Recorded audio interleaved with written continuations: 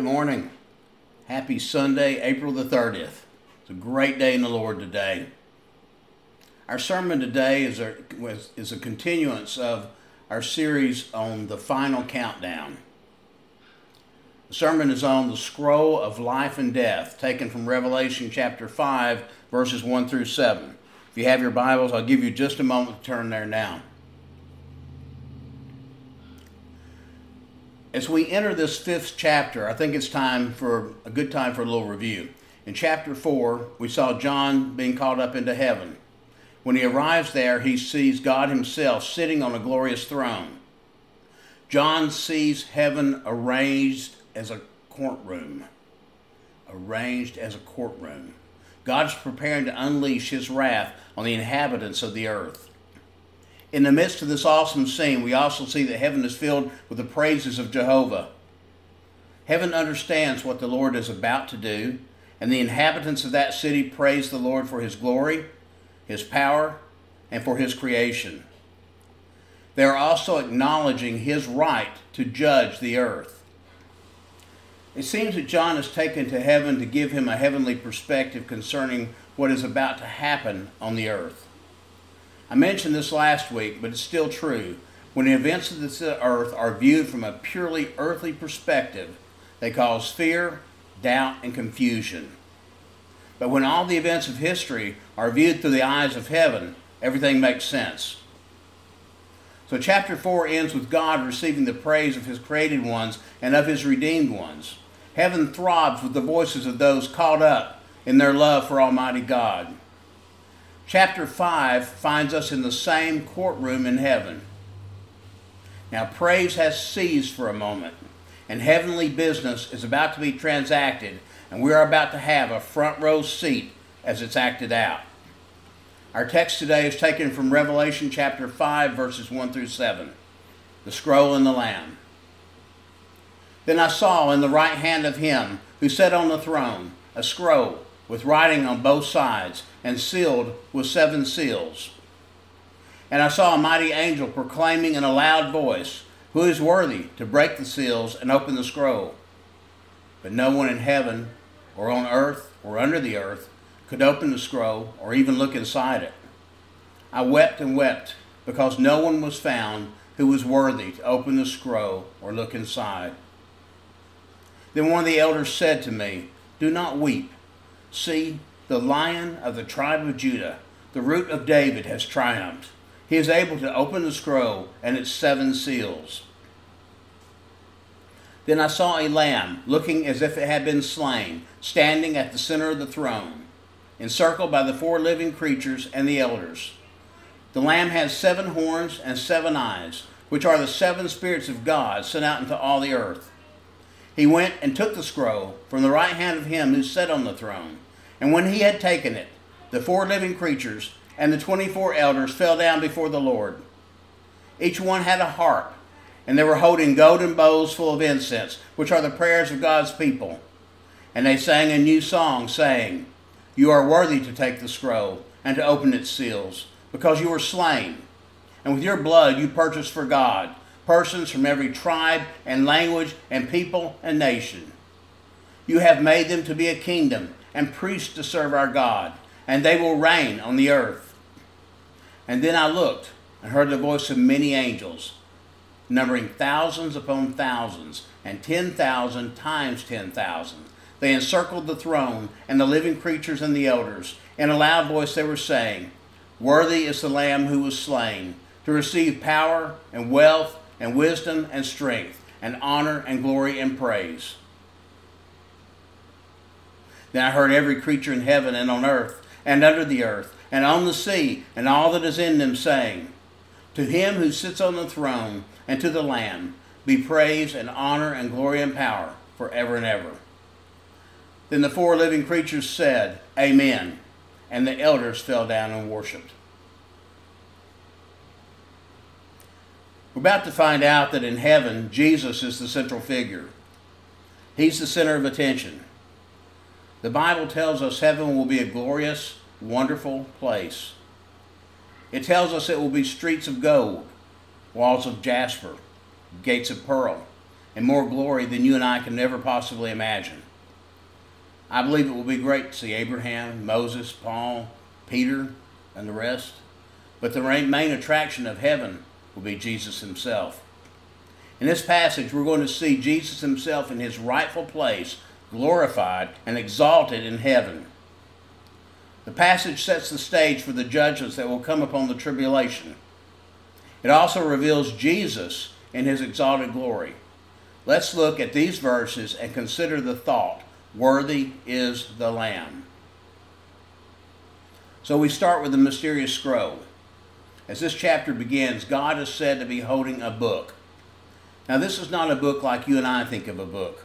It's actually a scroll. Paper was made in long sheets, and as it was written on, it could be rolled up. A portion would be written, and it would be rolled up and sealed. Another portion would be written, and that portion would be rolled up and sealed. The scroll God holds has 7 seals on it. This is a mysterious scroll. Let's see if we can unravel the mystery. Let's look at the character of this scroll. As we read these verses, the character of this scroll becomes pretty clear. First, it has something to do with man, verses 2 to 4. Second, it has something to do with the earth. In Revelation 6, the seals of the scroll began to be opened and the contents of the scroll were read. When they reveal what will be happening on the earth during the tribulation period. Third, it seems this scroll has something to do with redemption. When Jesus takes this scroll, he is praised for his redemptive work. Revelations 5, verses 9 through 10. This is a book of redemption. Redemption is something that we talk about a lot. It's an important truth. Understanding redemption is vital to understanding God's great plan for the ages. To understand redemption, we need to begin with the Old Testament. In that time period, 3 things could be redeemed. A slave could be redeemed. If a master lost a servant, he could pay a redemption price and buy that servant back. That's what Jesus did when he came to die on the cross for us. We have been bought with a price. 1 Corinthians 6, verses 19 through 20. A wife could be redeemed. If a woman was left as a widow with no male children, a close kinsman of her dead husband could redeem her and her husband's inheritance by paying a redemption price. This is seen in the book of Ruth, when Boaz paid the price to redeem Ruth and her dead husband's inheritance. Jesus died on the cross to redeem a bride unto himself. Ephesians chapter 5, verses 25 through 27. Land could be redeemed. If a man lost the land he'd been given as an inheritance, he could buy his property back by paying a redemption price. This truth is demonstrated in Jeremiah chapter 32. Jeremiah's uncle had lost a piece of property. Jeremiah's cousin comes to him when he's in prison and asks Jeremiah to buy back the property. Jeremiah does this and records the transaction on a scroll and seals it up. In seminary, we studied they would record the information related to the redemption on both sides of a scroll. On the inside, they would write the reason the land was forfeited. On the outside, they would write the terms of the redemption. Apparently, they kept 2 copies of this transaction. One was open to the public for all to read, and another copy was kept sealed up. These scrolls were laid up in the temple in earthen jars for safekeeping. Jeremiah serves the function of a kinsman redeemer for the property that belonged to his uncle. What we're witnessing in Revelation 5 is the heavenly version of what men did in Old Testament times. If you will notice, the book God holds is written on both sides. It is written up and sealed just like a deed. When Jesus died on the cross, he did not just die for us. He also died for a ruined creation. Romans 8, verses 22 through 23. You see, in the contents of the scroll, the biblical text seems to indicate it's the title deed to the planet Earth. When man sinned in Eden, sin entered this universe. Man fell that day, and God's creation came under a tragic curse. We will never know the full extent to which sin has ruined creation, but we do know that when Adam fell, creation fell also. Here's the problem. When God made man and placed him in the Garden of Eden, God gave man dominion over all of creation. You look at Genesis 1, verses 27 through 28. We know that when man fell, he gave away his dominion, and Satan became the god of this world. When God sent Jesus to redeem mankind on the cross, the blood of Jesus redeemed fallen sinners. But it was and is also sufficient to break the bondage of sin over creation. The second Adam bought back everything the first Adam gave away. So this scroll in the hand of God is written within and without. On the inside is the tragic story of sin, tragedy, death, failure, defeat. On the outside are the terms of redemption. If we could read these terms, we would find that the Redeemer must be one who's willing to redeem and one who is worthy to redeem. So after meticulous search, there's little information regarding the character and the content of this mysterious scroll John saw in the hand of God. But for the next few verses, the scroll is front and center in heaven as a search is made for one who's worthy to break the seals and read the contents of that scroll. So an angel asks the all-important question, who is worthy to open the book? The question is this, who's morally fit to read the text of this scroll and to carry out all that is necessary to redeem the earth? Notice the angel didn't say who's willing to open the book. There have been many men down through the ages that were more than willing, but they were not able. More than one ruler has determined that he would have dominion over the earth. Alexander the Great conquered the known world by the time he was 33 and wept because there was no more lands to conquer. He didn't redeem the world. He left it worse than he found it. Before him, Nebuchadnezzar saw himself as the greatest ruler ever. He's not worthy to take dominion either. Julius Caesar, Napoleon Bonaparte, Charlemagne, Adolf Hitler, and scores of others were more than willing to have dominion over the earth, but they were not worthy. Soon the world will see the rise of a demonically charged man called the Antichrist. He will come far closer than any mortal man to ruling the world, but in the end, he will merely ruin the world.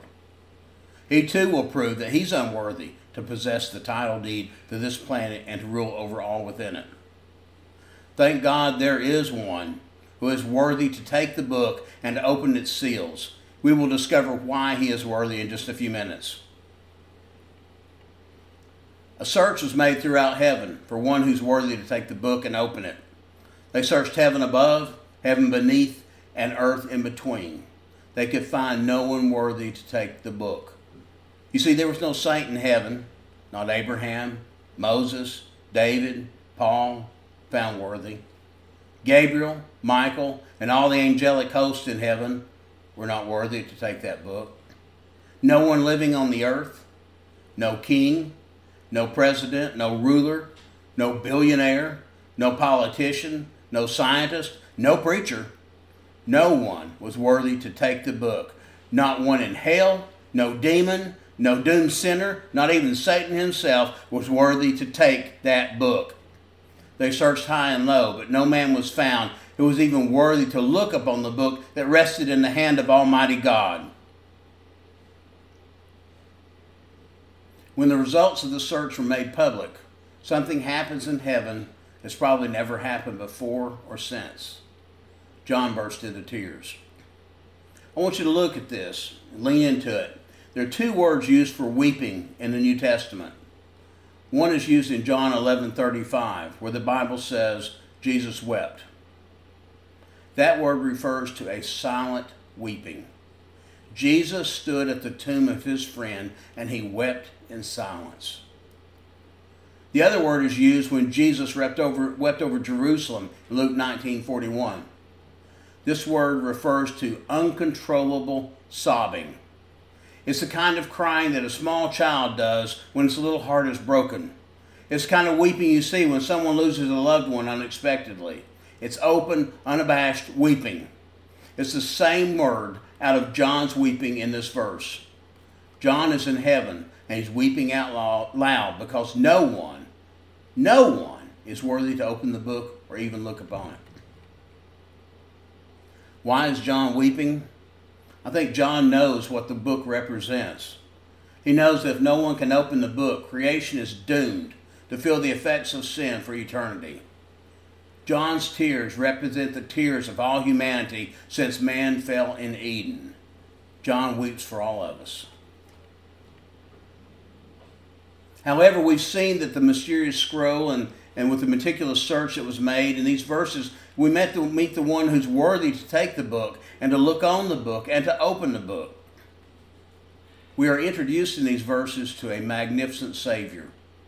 John is weeping, but one of the elders comes to him and gives him some encouraging news. He tells John to wipe his eyes and stop his crying because while no mere man is worthy, one has been discovered who is.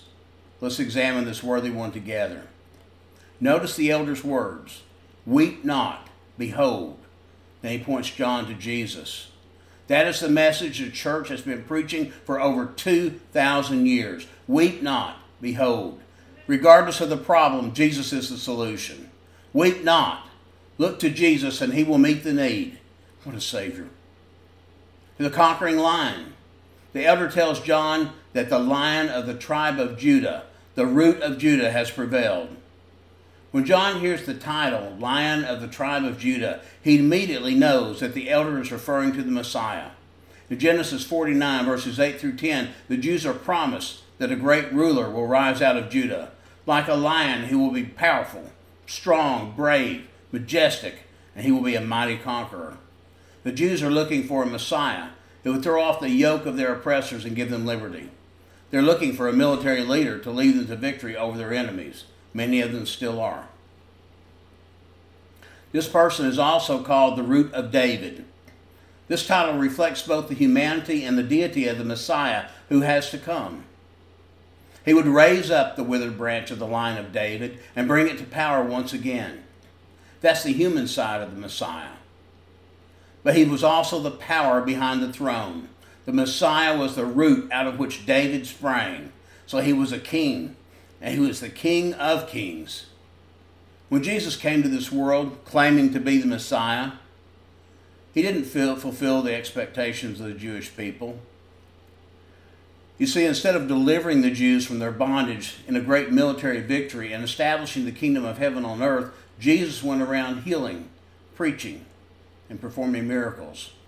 As a result, the Jews rejected him and their Messiah and crucified the Lion of the tribe of Judah and the Root of David. When John hears of Jesus in heaven, he's described as a mighty lion and as a king and as the King of kings. John is told that this lion has prevailed, so Jesus is described as a conquering lion. Let's look at the crucified lamb. When John turns around to see this mighty conquering lion, he sees a lamb as if it had been slain. Here the word lamb means a little lamb, a pet lamb. When John looked, he expected to see a great and powerful lion.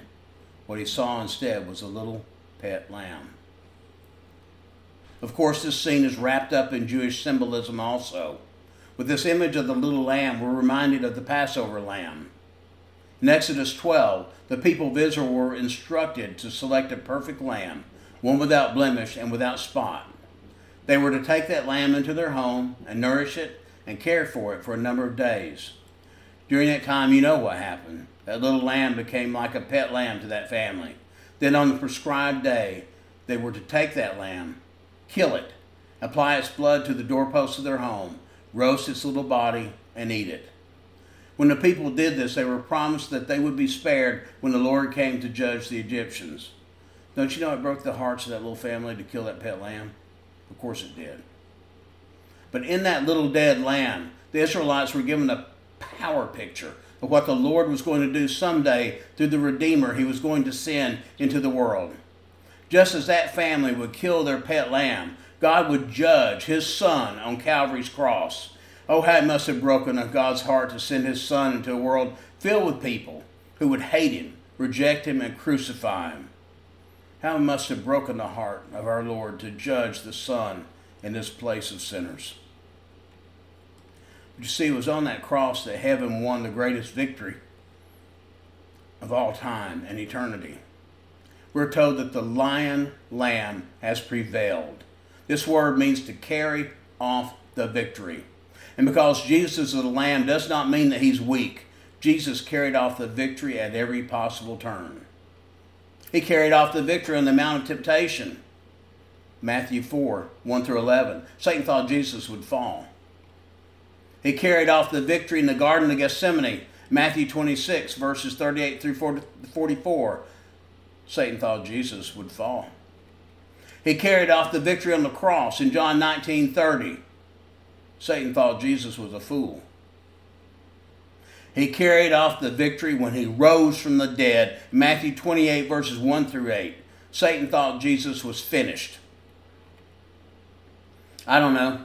Maybe Satan thought he had defeated Jesus when Jesus died on that cross. Hell might have celebrated as the broken, bleeding body of Jesus was removed from that cross and placed in that borrowed tomb. For 3 days, the demons and devils of hell might have cavorted in glee as they celebrated what they thought was Satan's victory over the Lord Jesus Christ. I use the word might here because Satan knows the Word of God better than most of you do. Do you remember the temptation of Jesus?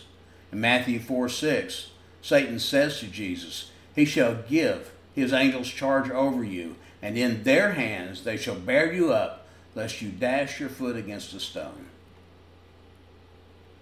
You see, in military strategy, what Satan might have thought was his greatest victory was in fact his greatest defeat. The cross was God's greatest accomplishment.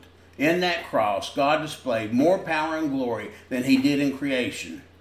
When Jesus cried, "It is finished," it was a far greater achievement than when he said, "Let there be." Jesus is called the Lamb 28 times in the book of Revelation. Satan, the Lamb's enemy, is described as a great red dragon, Revelation 12. Satan's power is described as massive. He masses a great human army and a great demonic army, all intent on defeating God. Heaven's response to this vast display of infernal power is to send a little lamb. When a nation chooses a symbol, they usually choose an animal that suggests power and authority. The lion is the symbol of Great Britain. The bear is the symbol of Russia. The eagle is the symbol of the United States of America. When heaven looked for a symbol, it shows a slain lamb, a symbol of meekness, submission, and gentleness. Jesus conquered Satan's kingdom not by military might, but by meekness, compassion, love, and submission. So a little pet lamb won the victory, and because of that, he's worthy to take the book. Before we leave this thought, let's take a moment to examine this lamb in a little more detail. You see, this lamb's in heaven. He's not in a dirty manger. He's not on a dusty road in Galilee. He's not in a ship on a storm. He's not sitting weary and thirsty on the rim of a well.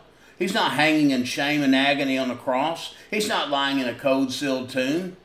He's where he deserves to be. He's on the throne. He's in heaven. He's glorified and exalted. This lamb had been there all along. This lamb had been in the middle of the action all along. John had not seen him until now, but he had been there the entire time. Let me remind you that Jesus is always in the midst when we gather. We might not recognize him, but he's always there. Look at Matthew 18, verse 20. The lamb still bore the marks of having been slain. When we see Jesus in heaven, we will see the marks of suffering on his body. For all eternity, Jesus will bear the wounds of the cross as a constant reminder of what he did for us. There will be no room for pride in heaven. No one will be able to brag about how he or she got there. When we see him, we will see his love on permanent display. We will have a beautiful cause for continuous worship and praise. You see, the Lamb was standing. When Jesus ascended back to heaven, we're told that he sits at the right hand of God. Hebrews chapter 1, verse 3. He sat down because his work of redeeming sinners was complete. He stands in these verses because his work of delivering the earth is about to begin. The Lamb has 7 eyes.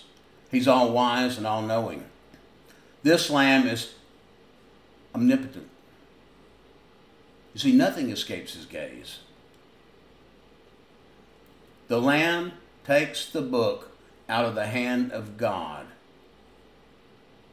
When he does, heaven breaks out in an anthem of praise.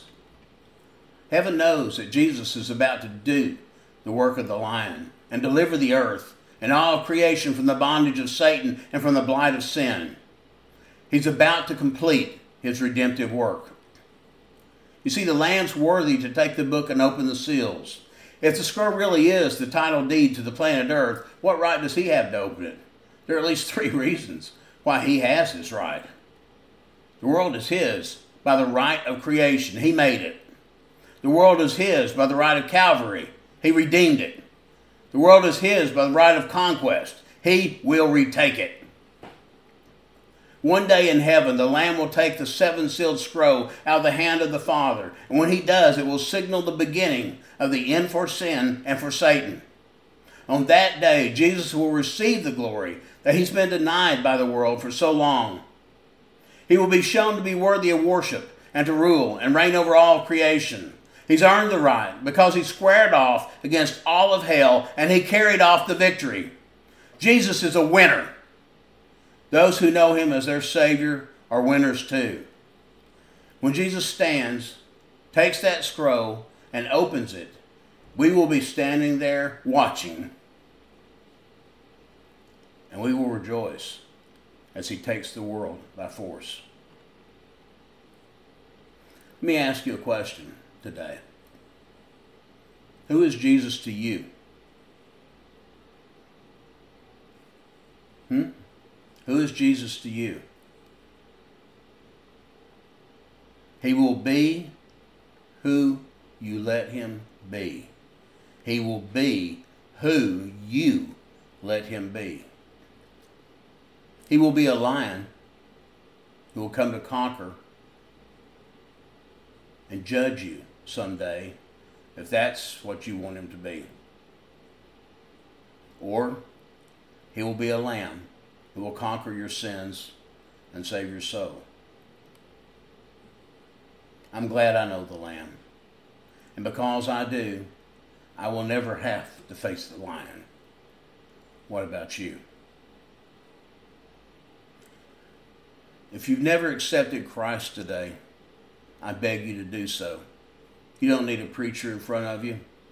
You just need to kneel down wherever you are and ask Jesus into your heart and accept him as your personal Savior. Baptism comes later. It is one of our first commandments after being saved is to be baptized.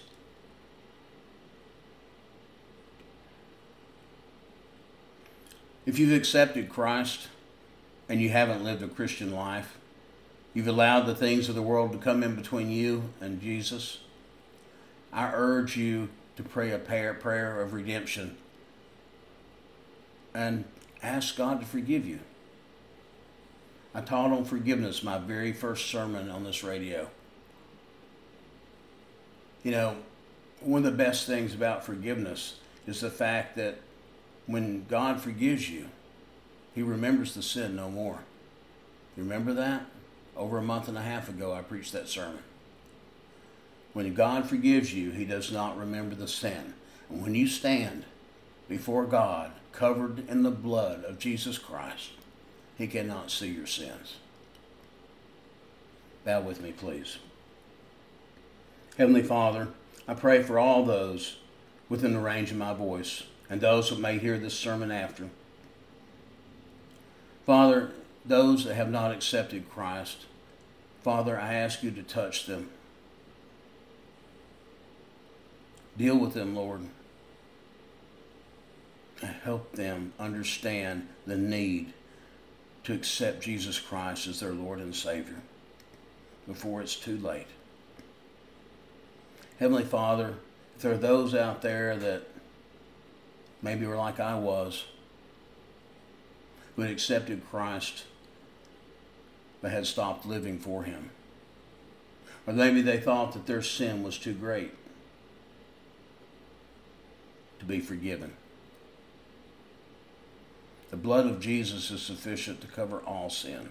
It doesn't matter how bad you think it is. And if you don't believe that, then you don't believe in Jesus. So Father, I ask you to be with them, deal with them, Lord, and turn them into mighty workers for you. Father, I love you, and I praise your name. It's in Jesus Christ's holy name I pray.